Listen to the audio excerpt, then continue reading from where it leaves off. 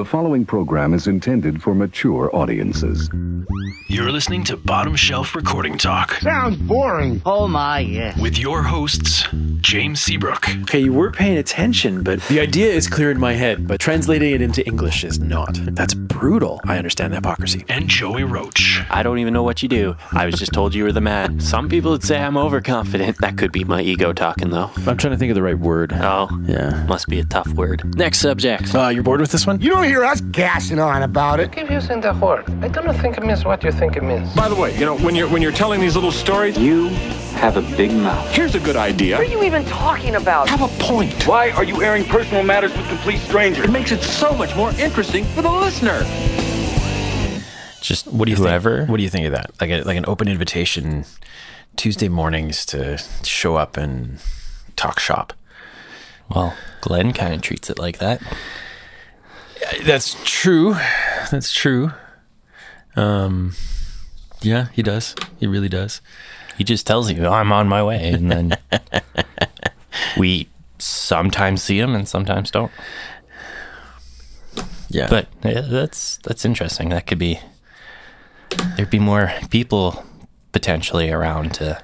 That's what I was thinking is we might generate more, because there's a couple of old guests that I think might be interested in just showing up and drinking coffee and talking shop and Sure. And Why not? I'll put out some feelers. Maybe this podcast will put out some feelers, although I doubt it. I asked you just moments ago if you knew what episode we were on. And I don't. You don't. You want to take a guess? 123.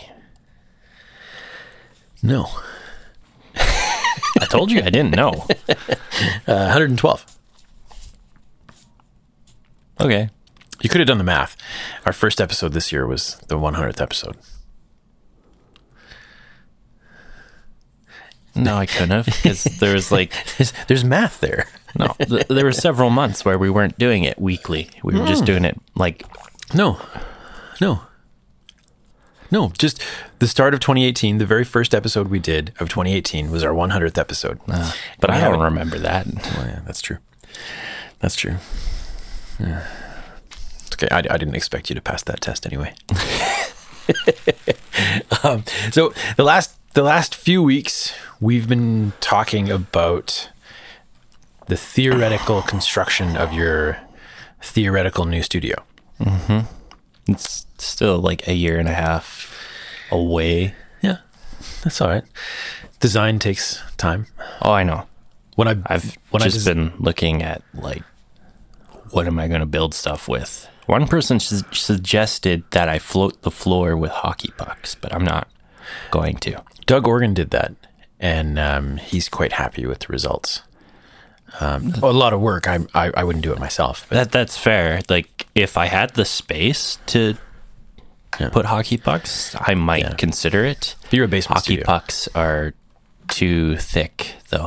Yeah, it creates between the flooring itself and the top layer of your flooring, because you of course have to add a frame to the floor, then a surface to the floor, then a covering to the floor, like vinyl or carpet or hardwood or whatever. Yeah, by the time you add all that together, you're looking at almost a foot at the worst case scenario. You know, but at the very least, you're looking at 8 or 9 inches, right? That's a lot to take up when you have a basement that's probably, ceiling height of the basement is probably 8 feet at best. Well, I've been given rough estimates that it's like a 10-foot ceiling for the basement. Oh, that's not bad. No. If that's true, that gives me some wiggle room. Floating floor won't provide a ton of cost benefit. I know. But if you build the floating floor like I did, that'll basically maximize your what you can get out of the floor. Well, Because I would probably ignore the flooring flooring. is 1.5 inches. Yeah. 2 inches. 2 inches. My whole flooring is 2 inches. Okay. That's about what I was thinking I would want the max for the floor to be. Yeah. But my big thing is I would like to feed some cables through the floor instead of the walls. Right. With I would like to have like power conduits in the floor in the live room type thing. With the setting, you'll never get that without doing the hockey puck thing. No. Just because of how much space that takes up, right? Okay. So I might have to do the wall mounts then. Yeah, what I've seen a lot of older houses and older office buildings do is they take a corner where you would put the baseboards, right? Mm-hmm. They would take a corner and build like a two-sided box, like an L shape, that would just kind of sit against the wall, right, along the floor. And then you run all your cabling through there, and the outlet sits on top or sits in the on that thing instead of on the floor or instead of mounted to the wall. Right. That might be the better option for you, because then you're not losing any height. You're still keeping all your cabling tidy, and you're not putting the boxes in the walls. Yeah. Right. And I mean, it's not like you're in a humongous space where you need power right in the middle of the floor. Yeah. Right. You can have power along the walls and then run an extension cord, and no one's gonna mind at all. Yeah. Right. Probably in most cases I wouldn't even need an extension cable. Yeah. Same with running audio lines. I mean, you really don't need multiple snakes, or you don't need, a 12-channel snake at one end of the room and a 12-channel snake at the other end of the room. Oh no, I was only going to make like a one snake box. Yeah, and just run cables. You can have that, considering the size of that live room, you can have that sitting against the control room wall, right? There's no reason why you couldn't. Yeah, I could. Yeah. I'll probably have it in the wall or something like that. Yeah, or mount it up against or something, yeah. 'Cause I am trying to make it look aesthetically pleasing as well. Yeah. That's all good. Primarily, I just don't want cables all over my control room. I'm trying to hide cables there. Yeah. And so I would like to have like all my power bricks or all my power inserts like in the floor close to where I need the power to be. Yeah. So like I'm going to have power where the control or where the desk is going to be. I'm going to have power where I have to get the dimensions of the space before I know if I can build this or not. Okay. But I was thinking of building a pseudo work desk / rack. And I was going to probably put power in there as well. That makes sense. Yeah. And then I'd maybe have some power, or actually, I might actually build it into the desk if I do build the desk. Just have some output power so like people could plug in their laptop if they want to work on the desk. That kind of thing would probably be better suited to like the side of the desk or off the desk, because the desk you want as much working space as possible, and the fewer things interrupting the working space. I wasn't right? thinking of having it like on the surface of the desk, but rather like on the side facing the wall or people something. Yeah. Oh, I gotcha. Yeah. All of those things can easily be accomplished with a power bar. I know. Yeah. I'm well aware of this. But I am also going to be running cables from my computer outside of the control room in, and I would like all of those to go underneath the floor into the desk. It's not unreasonable to build up the floor of your control room, like float the floor of your control room a little bit. Now that being said, there's no reason why you would need to float it with hockey pucks. I mean, you could. I wasn't like, right? I thought that maybe if I could find like that kind of material in a very thin and affordable, which I don't think exists. You can't have both of those, I don't think. Yeah. Another idea I had was like, what if I just, get a saw and chop up a bunch of hockey pucks, but that's what Doug did. okay. So what what Joe was talking about, this thing that our associate at Edmonton Studios did when they built the studio, was they took a hockey puck and they cut out a U-shaped thing right through the middle of the puck. And so you're left with this kind of almost horseshoe looking puck. Hole inside the puck. Right. And I don't remember if it was prongs up or prongs down, but I'm not even sure it matters all that much. But then he had the hockey puck sitting on its end. Let's say prongs up for whatever reason. Had them sitting on their end so that the flooring structure would be balanced on, say, 100 hockey pucks for a standard bedroom, right? And they just that's what they did. They just cut out this thing, and the idea was to minimize the surface area connecting one structure to the cement floor. Yeah.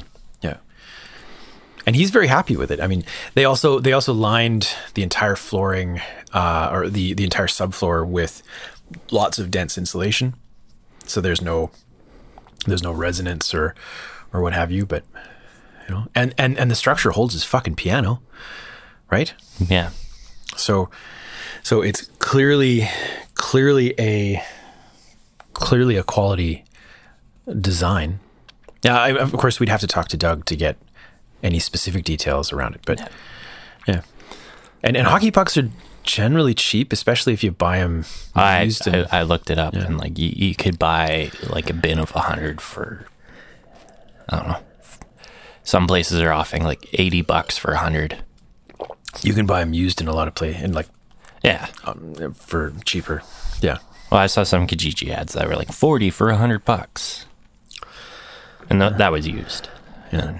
So, but anyway, I'm throwing out the puck idea just because they are too thick, and I would have to make them thinner to make it viable. Well, and you don't really need. And I'm also not, like, I've been chatting with people. It's looking like floating my floor in this space is probably not necessary. I'm still going to have a little bit of a floating floor just because I don't want a cement floor. That's fair. And that's, yeah. The biggest thing for me with floating our floors downstairs, and we did a similar thing up here, but floating the floors allowed us to decouple the floors from the walls. And that was my biggest thing, because the floors downstairs, the walls themselves attach kind of to the cement floor, like the big cement pads that the whole building is sitting on. Mm-hmm. But the flooring itself is actually a floating thing that floats inside the walls and doesn't. I mean, there's times of the year where it shifts a little bit and actually accidentally touches a wall, but for the most part, they just don't. The floor itself doesn't physically touch the wall. Okay. And that's the beauty of the floating floor for me is the decoupling from the floor to the wall. It's the only energy that the walls have to deal with is the acoustic energy created within the room, not the mechanical vibration wall into floor. Right. Yeah. Yeah. And that certainly helps. That certainly helps with the soundproofing. Decoupling is such an amazing thing. We do the same thing with the ceiling. The ceiling, this room is considerably different, but the rooms downstairs, all three rooms, the ceiling isn't actually physically touching the walls. Now, I mean, that's a little bit of exaggeration, because there's certainly the insulating material that prevents sound from traveling through that, what would be that air pocket, right? Right. But the ceilings themselves aren't aren't directly making contact with the walls. And so again, the ceiling is decoupled from the wall. There's no physical vibration going between the ceiling and the wall. Okay. Yeah. And that's the biggest thing.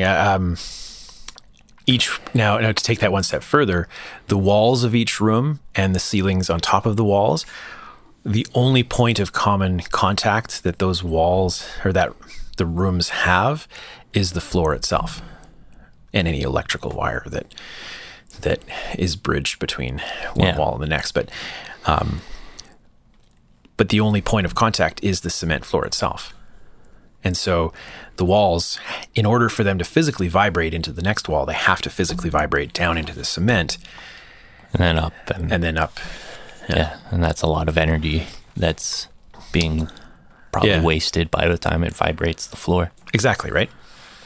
So that's that's the beauty of, and I mean, I built this place on a shoestring budget.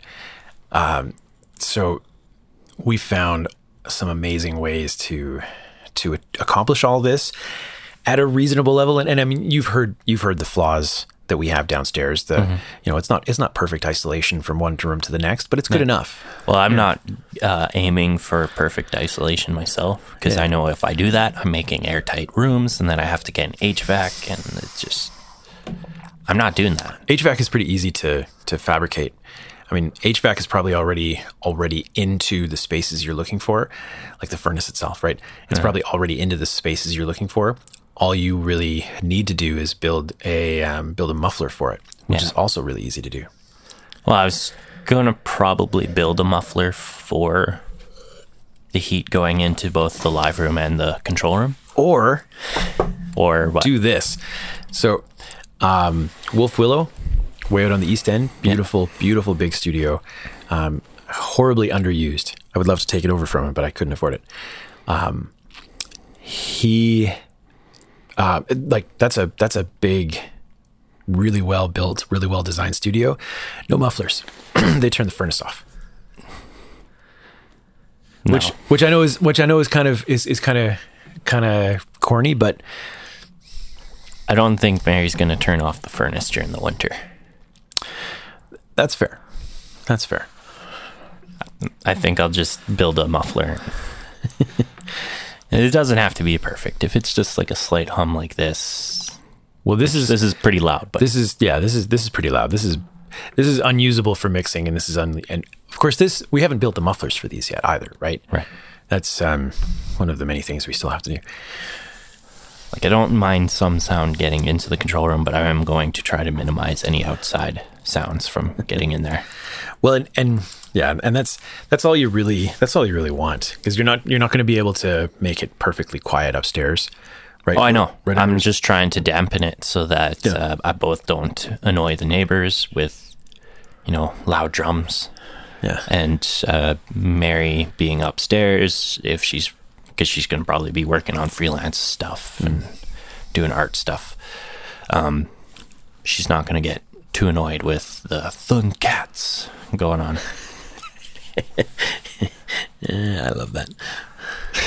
You should do more mouth drumming. I do mouth drumming all the time. You can ask Mary. I'm just not around you that much. I guess. I see you once a week on this Tuesday morning thing. Yeah. Yeah. And I'm already minimizing some costs, because I'm thinking I'm going to have a fair amount of pallet walls where I just take the wood off those pallets and then use them as walls, or as the surface of the wall. Yeah. Instead of paint type of thing.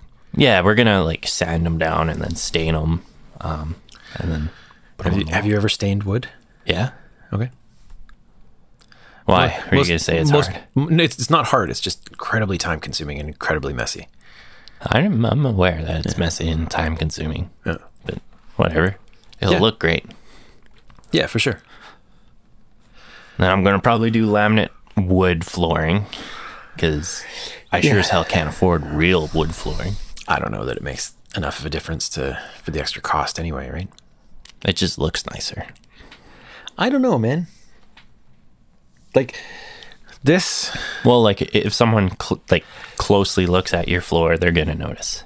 If someone closely looks at anything, they're gonna find a flaw. Yeah. Yeah. Besides, hardwood floor is really expensive. Oh, I know. There's no reason to. Yeah. And how many times do people actually walk in and take a look at the floor and say, "Is that real?" And then judge you based on that? I don't know. It just doesn't happen.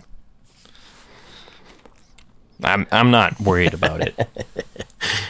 Yeah. But it's going to be laminate wood floors in the control room anyway. I don't know about the live room. I'm thinking of like potentially a tile floor. A tile floor? Yeah. Ooh, good God. Or some kind of... Or are you talking like a vinyl tile or like a ceramic tile? Not sure. Because vinyl tile would be the same as this. Like this, Okay. This is all vinyl tiling, which is nothing. Right. Yeah. But ceramic is... Ceramic is super reflective. It's stone, right? It's that's what I'm looking for. All right. I'm looking to make this room sound... Hope you have lots of rugs. Well, I'm going to have a rug for the drums at least. Yeah. And then I'm going to have probably a combination of diffusers and absorption on the walls and probably the ceiling. And you want this room, like, what are the dimensions of this room, roughly? I know you haven't been in there yet, but rough dimensions that you figured. Figured probably 25 feet by 15 to 20 feet. Really? Based on your drawing, I didn't expect it to be that big. This is like numbers that people have roughly gave me.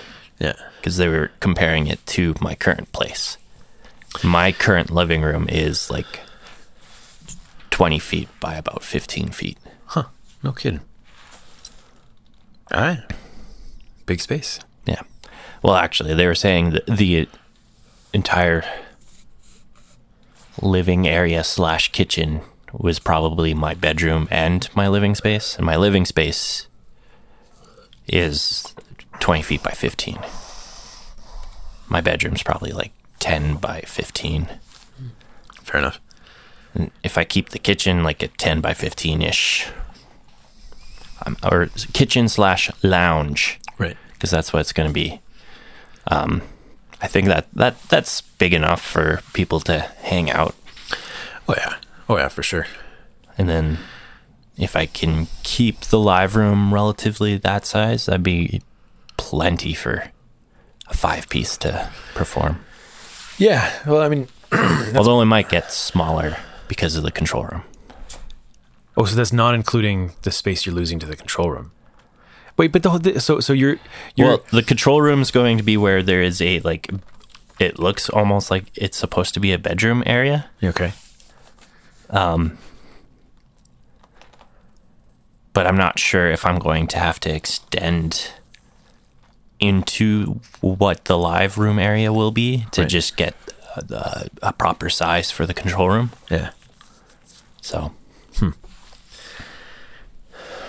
what's a proper size to you for a control room? Well, I'm just, by proper size, I guess I mean like to get what I would like to happen in the control room to happen, where I have space for people to hang out behind the listening position so that, you know, people can be in the control room and the engineer could be in the control room pretty comfortably as well. Do you have dimensions in mind? Because that doesn't, I understand the concept, but that doesn't help with the size, right? Well, I'm thinking if I had to estimate just based off of what I've been given, probably 15 or 20 feet from front to back, and then about probably 15 feet wide. Right. Yeah, that's not bad. Yeah. I'm estimating, of course. Yeah. And then there's probably going to be walls and everything to take into account that are going to make that space smaller. So, Right. So knowing that, the dimensions are going to definitely change for sure, especially once I actually know the size of this place and where things actually are. Yeah. But I got a buddy who's going to build a 3D model of the plans. Of course. Yeah. When I was designing this place in 2009, there was a 2010,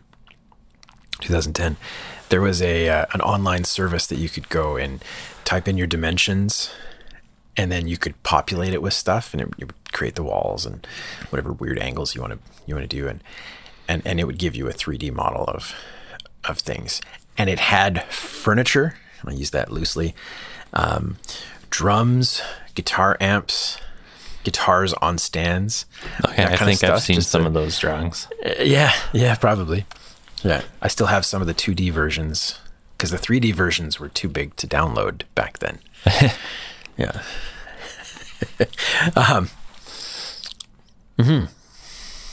Well, if I have a 3D model, I'm going to at least, have an idea as to what it's going to look like when it's all done. Right. Yeah, that's fair. Although, such a small space, it should be easy enough to envision it. Although, it would be really cool. It would be really cool if because the whole thing is shaped like an L-ish, right? Yeah. It would be super cool if the corner of the L was the control room, and then the one arm of the L was a smaller live room, and the other arm of the L was a smaller live room. You have two different isolated areas. That just popped into my brain as being really cool looking. Yeah, it'd be interesting, but then you wouldn't have your live room. Yeah. What about this? What about this? To keep the physical size that you want, control room in the L, control room in that corner of the L, and then just open up the live room around the furnace. But I would have to then build walls around the furnace. Nothing wrong with that. That would give you a bigger space. It would make it a little odder of a shape, which is beneficial for reflections and all that. Mm-hmm. And then you'd have a better, instead of a square or rectangle live room, you'd have a better shape for your control room. You'd have a better shape for your control room, and you'd have all this odd shaped live room that stretches out probably even bigger. No, you're not a fan of that. I can tell already. I'm not a Instant fan reaction just because, I know I will get a no for that. That's fair.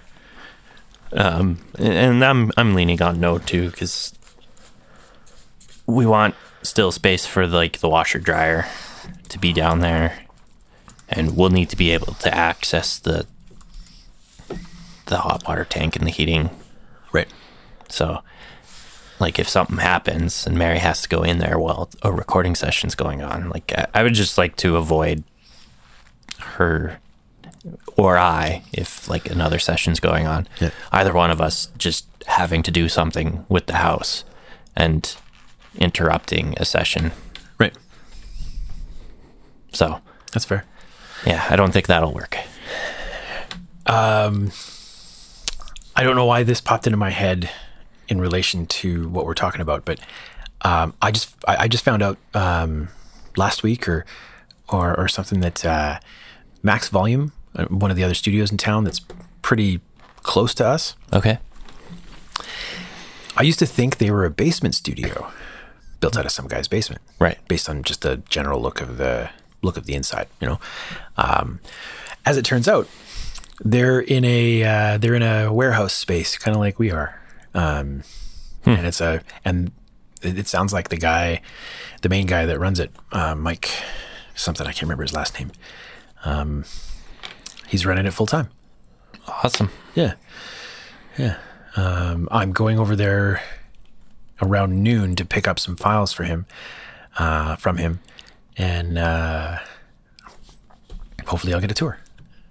Get to see the space. Cool. You want to come along? I can drop you off on the way back. I'd love to. Sure. I've not heard of this studio, but I will gladly take a tour of it. Best I can tell, they opened up 2 or 3 years ago, and they focus mostly on heavy music. Oh. They run what looks like it's maxvolume.ca, maxvolume.ca. I mean, the name makes sense that they would do more heavy. I get the impression that Mike is from the UK, and he took, according to his bio on there, he took the Power Sound music production course. Oh, okay. I don't know how long ago, but they have, I think they have a 32 channel console in there, and kind of a a reasonably looking workspace. Seems like a nice place. Yeah, looking at pictures, it looks interesting. Yeah. I was kind of excited to see that there's another studio running an analog console. Although specifically, I wouldn't be excited to use that specific console, but I mean, it's always nice to see people using analog gear. Yeah. There is that other studio that's been fighting being shut down. Which one's this? Shit. I can't remember, but he's been in this space for 20 or 30 years. What? It's a small space. Okay. And it was like a communal space or something like that. I don't know all the details, but like the owners of it don't want him there anymore. So they've been trying to kick him out, and they finally like legally got the leaning to do it. But he's been like running some campaigns, like petitions and stuff like that, to get the city to allow him to continue running his studio there. He's like even got like people who live in this building be like, we have never heard his studio, like the noise coming from his studio, because like that's a big thing that the owners are being like, it's he's running the studio and it's noisy. And any idea what it's called or who's involved? I want to Google this. Yeah, I want to find out. I was looking up things like that. I was looking up like home studios and like what people could do, and like just I saw this story. Is this an Edmonton thing? Yeah, it's in Edmonton. Crazy. I'm gonna try to fill space while you're hitting the Google on that.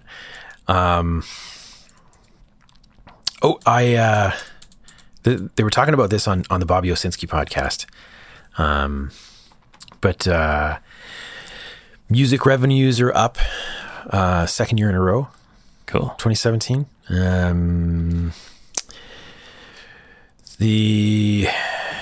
Okay, so this is from Pro Sound News. With digital downloads falling off a cliff and CD sales dwindling, a massive surge in paid music subscriptions and the continued rise in vinyl shipment drove U.S. music revenues to a second consecutive year of growth, according to RIAA's 2017 year-end report. So, recorded music revenues in 2017 rose, and this is just recorded music. This isn't like live music at all, right? Mm-hmm. In 2017, they rose 16.5%. An estimated retail value. Total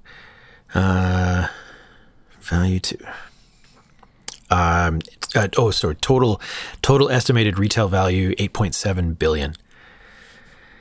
Marking the first time since 1999 that recorded music sales have grown materially 2 years in a row. All right, fair enough. Cool.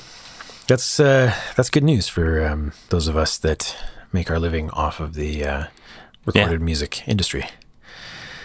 Well, as streaming gains more popularity, like money will actually maybe trickle down to the artist. Although those profit shares should probably maybe be a bit better for the artist. Right. Well, and that's the hope, right? Yeah. So the 16.5% growth is even more than 2016's growth of 11.7%. So that's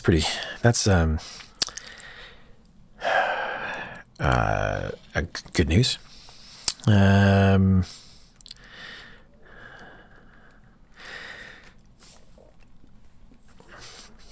So streaming revenues account for, check this out. Streaming revenues in 2017 account for nearly 2/3, 65% of total industry revenues from streaming revenues. Interesting. Right? That's awesome. And 47% is accounted for in paid subscriptions alone.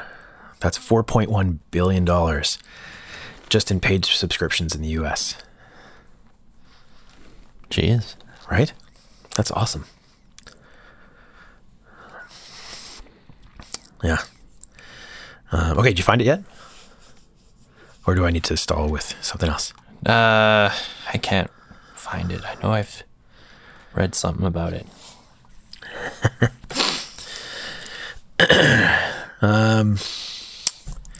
Okay.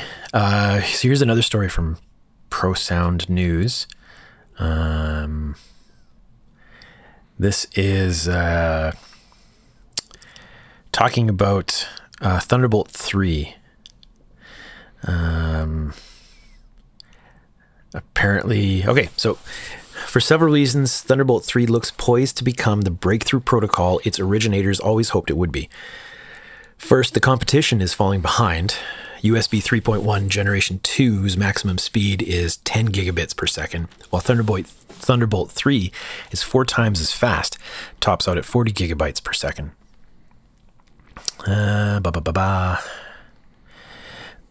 Which requires an active cable, of course. And it's still twice as fast even with passive cables.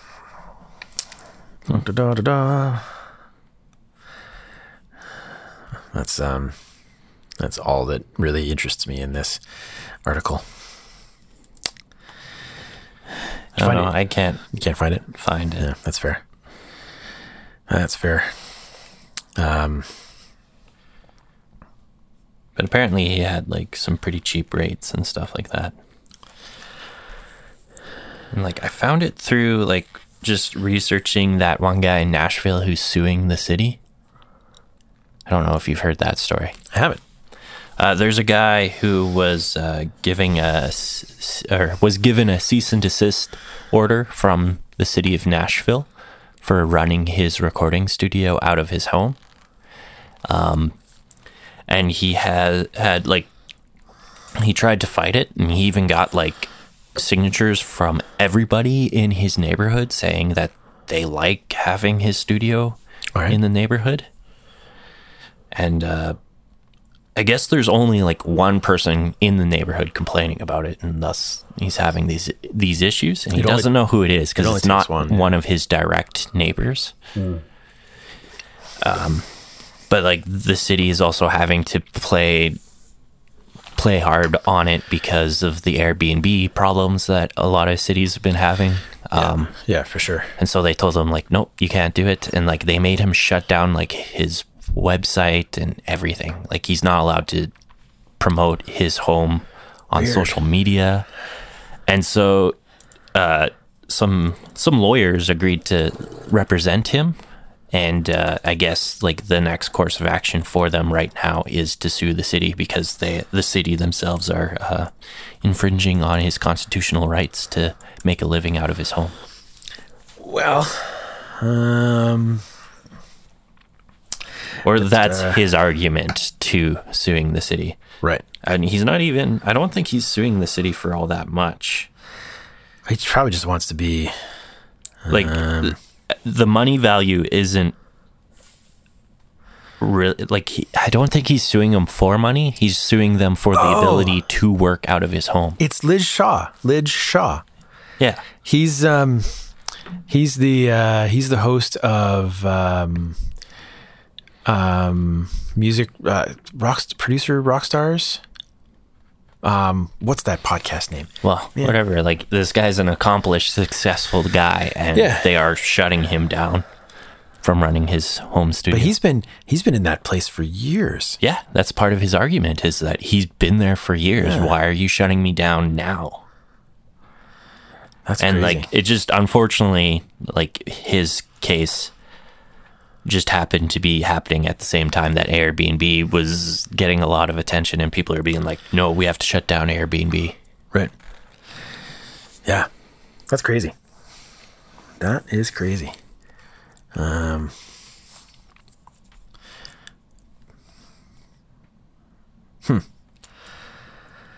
According to violation of city code. That's, well, and that's certainly something that home studio guys need to be aware of. Yeah. I mean, I think if I remember correctly, which is not always the case, in the city of Edmonton, you have to, if you have people coming to your home,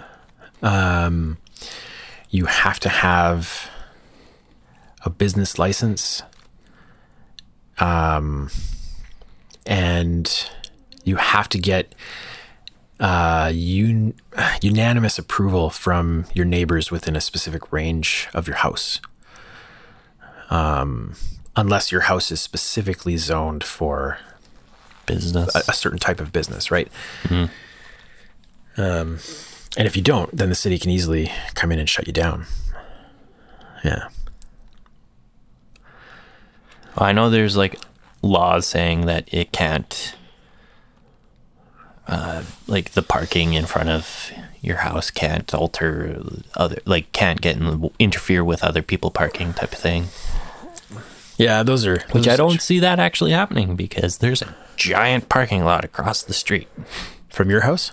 The house that we'll be in, because we'll be like a block away from the conservatory. Mm-hmm. So they have a parking lot that like no one uses. Yeah, but it's still yet. Yeah, yet until that train station's there. Yeah, it'll be good to have a train station though. Yeah, I'm looking forward to it, because then I can get around the city. I don't. Yeah. Have to rely on terrible busing. Yeah. Yeah. Edmonton studio lawsuit. I don't know if there's a lawsuit. Yeah. But this guy is trying to fight for his right to continue doing business in this place that he's been doing business for quite a while. Yeah. And from what I hear, I don't blame him, because apparently his rent was like $500 a month. That's probably why yeah. And he had like stupid cheap rates, and he's saying that if he moves somewhere else, his rates will have to increase like tenfold to be able to continue doing it. He's a bass player. He performs live as well as what's his name? I don't remember. You remember all these details, but you don't remember his name. Yes. Excellent.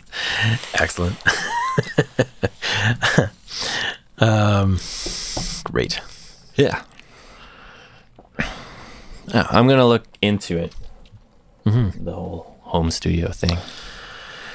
Yeah, well, you with your love of the legal side of stuff.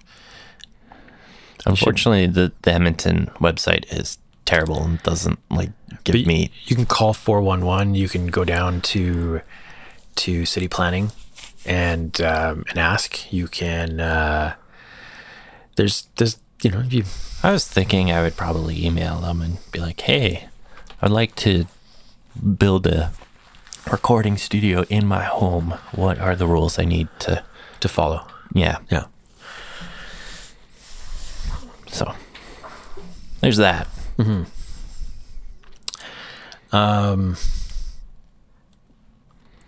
I've had yet another I think it's fair to call it a disastrous Monday. Oh yeah. Yeah. So you remember the rapper Posse? Oh yeah. Early in February there. So this time, Saturday, I've been working with this. Christian singer, has written all these Christian songs. Oh, so this is a separate artist? Yeah, a different artist. It just happens to be on a Monday. I don't know what it is with Mondays. Maybe I should take Mondays off. So I've been working with him since the beginning of March. We're trying to make his songs. The agreement that we had was X number of dollars for 6 songs, which works out to be X number of dollars per song. Mm-hmm. So I start because he does no musical theory, and I think I might have talked about him before, but no musical theory, no musical comprehension, no thought towards music, except he sings and writes melody. And apparently he tries to write lyrics too. Okay. So what we started with, just so that he and I could get a good working body, was we started with a song that he plagiarized from another song. And so it's got a very clear structure to it, the vocal phrasing and all that kind of stuff. And we start, and it's not changed enough. It's changed. It's probably changed enough. Okay. But I know exactly where it comes from. Okay. It's kind of my responsibility to make it not seem like that's where it's coming from. Yeah. We decided to start with 3 songs. Or we decided to start with these particular 3 songs so that we could, figure each other out, because they're the easier songs in theory. One of them is a cover. So one of them is this plagiarized song. One of them is a direct cover. Okay. And the other one is totally original. The choruses of the original song were very, very easy to make sense of. But the verses, he's written his verses with a complete lack of structure. And the first verse is five lines long with no specific rhythmic pattern to each line. Mm-hmm. And so, one of them is 9 syllables long. The other one is 15 syllables long. The next one is like 14 syllables long.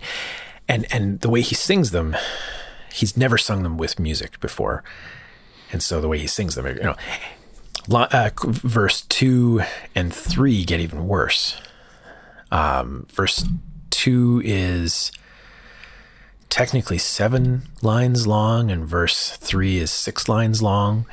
And again, the syllable structure, the way he sings them are just awkward and not, they just don't have any structure, right? Okay. So we go through 3 different versions of me figuring out the music. Okay. And the first one he doesn't like because it doesn't match his words. Like, well, no, I wrote it directly to your words, and this is how your words come across. Okay, so let's revise it.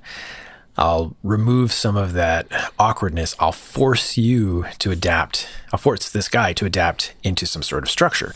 So I create some structure in there. It's still kind of awkward, but I'm now able to sing along with it. I'm now able to figure out the melodies that he wants, and I can sing in the right places in the manner. It's not easy because what he's written is still very awkward. Mm-hmm. Okay, but now it's too funky. It's not reggae enough. So he wants this to be kind of reggae-ish, but what did he call it? Soul reggae. I'm like, okay. So what? We slow it down. Slow it down. Funk. Yeah. he's as it turns out, he was comparing his song to Bob Marley's One Love, which was admittedly much more laid back. Yeah. Right. And so in that regards, much funkier. I really liked it, but we slowed it down. It took out some of the funk. It opened up some space. Now he feels ready to sing his lyrics to these things. And so he wants to focus verse by verse. He wants me to teach him how to sing his words to the music, and then he'll go sing that verse. What's his goal with this? Radio play. But I know. And we're working on a shoestring budget with this too. Like I'm already losing my shirt on it, and we're just in scripting phase. If you want to make a career as a musician, you would think at the very least you would learn, like if you want to be a singer, that you would go get lessons, or at the very least watch a fucking YouTube video on how to sing. So he's an older gentleman. I think he might be in his 50s.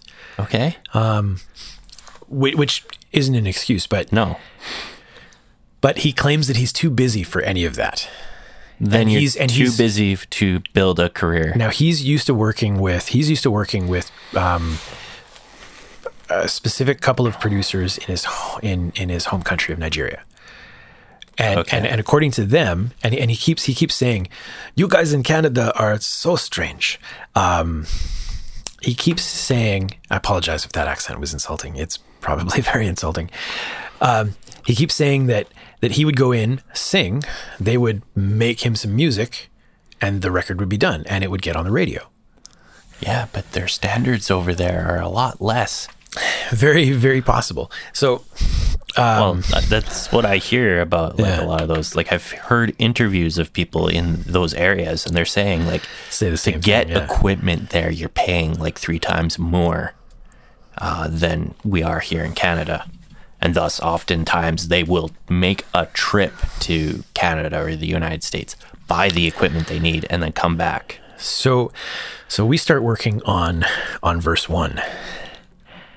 And it becomes incredibly clear to me he's not even paying attention to the music. He's not paying attention to the beat. He's not paying attention to the key that the instruments are playing in. He's not paying attention to anything. He's watching me for cues. And he has no sense of anticipation. I tell him, I'm gonna swing my hand down on the downbeat. That's where you're supposed to start singing. And so I swing my hand beat. He takes a breath, then starts singing. Or I tell him, I want you to start singing earlier. So he sees me. He watches me count down 4, 3, 2, and he starts singing before I even get to the downbeat. And he's totally off. And he's not paying attention to the rhythm. He's not paying attention to anything that I'm putting into his headphones. Just not at all. Like nothing. It's as though he's ignoring the music entirely. And so he claims it's just this verse is too hard. Let's move on to one of the other verses. It'll be easier. Like, okay, fine. So we move on to the second verse. This verse, as per his request and subsequent approval, this verse, the first 4 lines are built around a 6/4 bar structure. So 4 beats of him singing, 2 beat rest, 4 beats of him singing, 2 beat rest. Mm-hmm. Pretty simple. We've even managed to edit his lyrics down to something that has a little bit more of a structure, should fit into that a little better. Mm-hmm. Easy to start on the downbeat of 1, but he can't find it at all. He can't think, like he doesn't even acknowledge the 2 bar or the 2 beat rest. He just finishes saying one set of words, then goes right on to the next set of words, and then goes right on to the next line, and then right on to the next line. It's just, we don't even get halfway through, and it's a complete train wreck. And so after about 40 minutes of that, we give up. let's try the third verse. This one's got to be easier. This one, he wanted different from the second verse. So we try a 4-bar pause between lines. Mm-hmm. He starts singing it. Instantly, he doesn't like it. Okay, let's redo all the MIDI tracks, because we're in MIDI songwriting at this moment. Excuse me.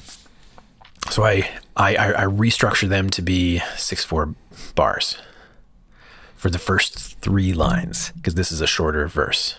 Mm-hmm. And again, he just it was like he was not even paying attention. So we stop working on that song and we just move on. Go on to the next song. The next song is the plagiarized one.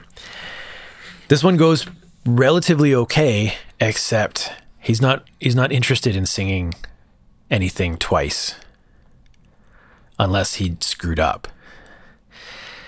And so he sings the chorus once with a screw up, and he says, "Yeah, that's fine." Like, how am I supposed to make this sound like it's radio quality? And the third song got even worse. So I know we're nearing the end of the podcast here. I want to throw a question at you. He's paid me up front for these 3 songs. Oh yeah, he's already broken our agreement. Oh yeah? Yeah. We're supposed to do 6 songs for this much money. Mm-hmm. 50% deposit. Yeah. Gives me a 50% deposit, which in his mind is the value of 3 songs. And so he decided after we started that he's going to go to another producer because he wants a different sound for these other songs. And he's trying to get that producer to give him the same prices as I gave him, which isn't even possible because that guy's twice as expensive as me. Yeah. Well, whatever. Yeah. Anyway, to do that. So he's already broken the contract. My question that I'm slapping myself trying to figure out, at what point do I walk away? Because this is going to turn into a bottomless pit where I can't actually deliver what to his expectations. I don't know. Maybe just have that conversation. Yeah. You may have to even give him back some money. Yeah. Unfortunately. No. And that thought crossed my mind. He's working on a grant though. Like, he got a grant from the city. From the city? Yeah, the Edmonton Arts Council. Really? Yeah, he managed to, like, I mean, his demos, this is the thing that bugs me, is his demos seemed pretty good. Like, he had demos done with another guy in town. And they sounded pretty good. And so I was expecting him to come in and be pretty good. Okay. Yeah. So it's just yeah, okay, you're right.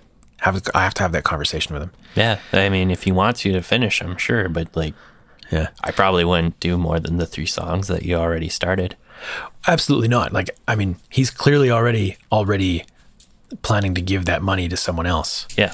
And we even talked about, this is the price for me to do the work that I can do, but if we need to hire someone, that needs to come out of other money, because I can't afford to pay a musician on this money. Yeah. And I knew I was gonna lose my shirt on the song by song cost anyway. Yeah. But yeah. You were thinking he had his shit together. I was thinking he had his shit together. Because he got a grant. Yeah. And usually those people are picky about who they give money to. Yeah. So I think the 2 songs I might be able to make okay. But that original song, I don't know how it's going to happen. Maybe that's what you have to tell him, is just, I probably make these 2 songs sound good. This song probably can't. Okay, I need to sit down. Let's make an arrangement. I need to sit down and add up all the math, all the time put into it. Yeah, and then just have an honest conversation and be like, here, this is what it looks like, and this is what it's looking like it's going to be. I hate those conversations. That's a good place to end, though. Yeah. With hateful conversations. We'll see you all next week. Follow our hosts on Twitter At Two Bodies of Water. Got that mic in a comfortable spot yet? I'm still working on it. At Joey R. Engineer. I can't even talk. I don't remember what my point was. This is a boring podcast. I realize at the end of this, we didn't introduce ourselves. On to the internet you go. Go switch off.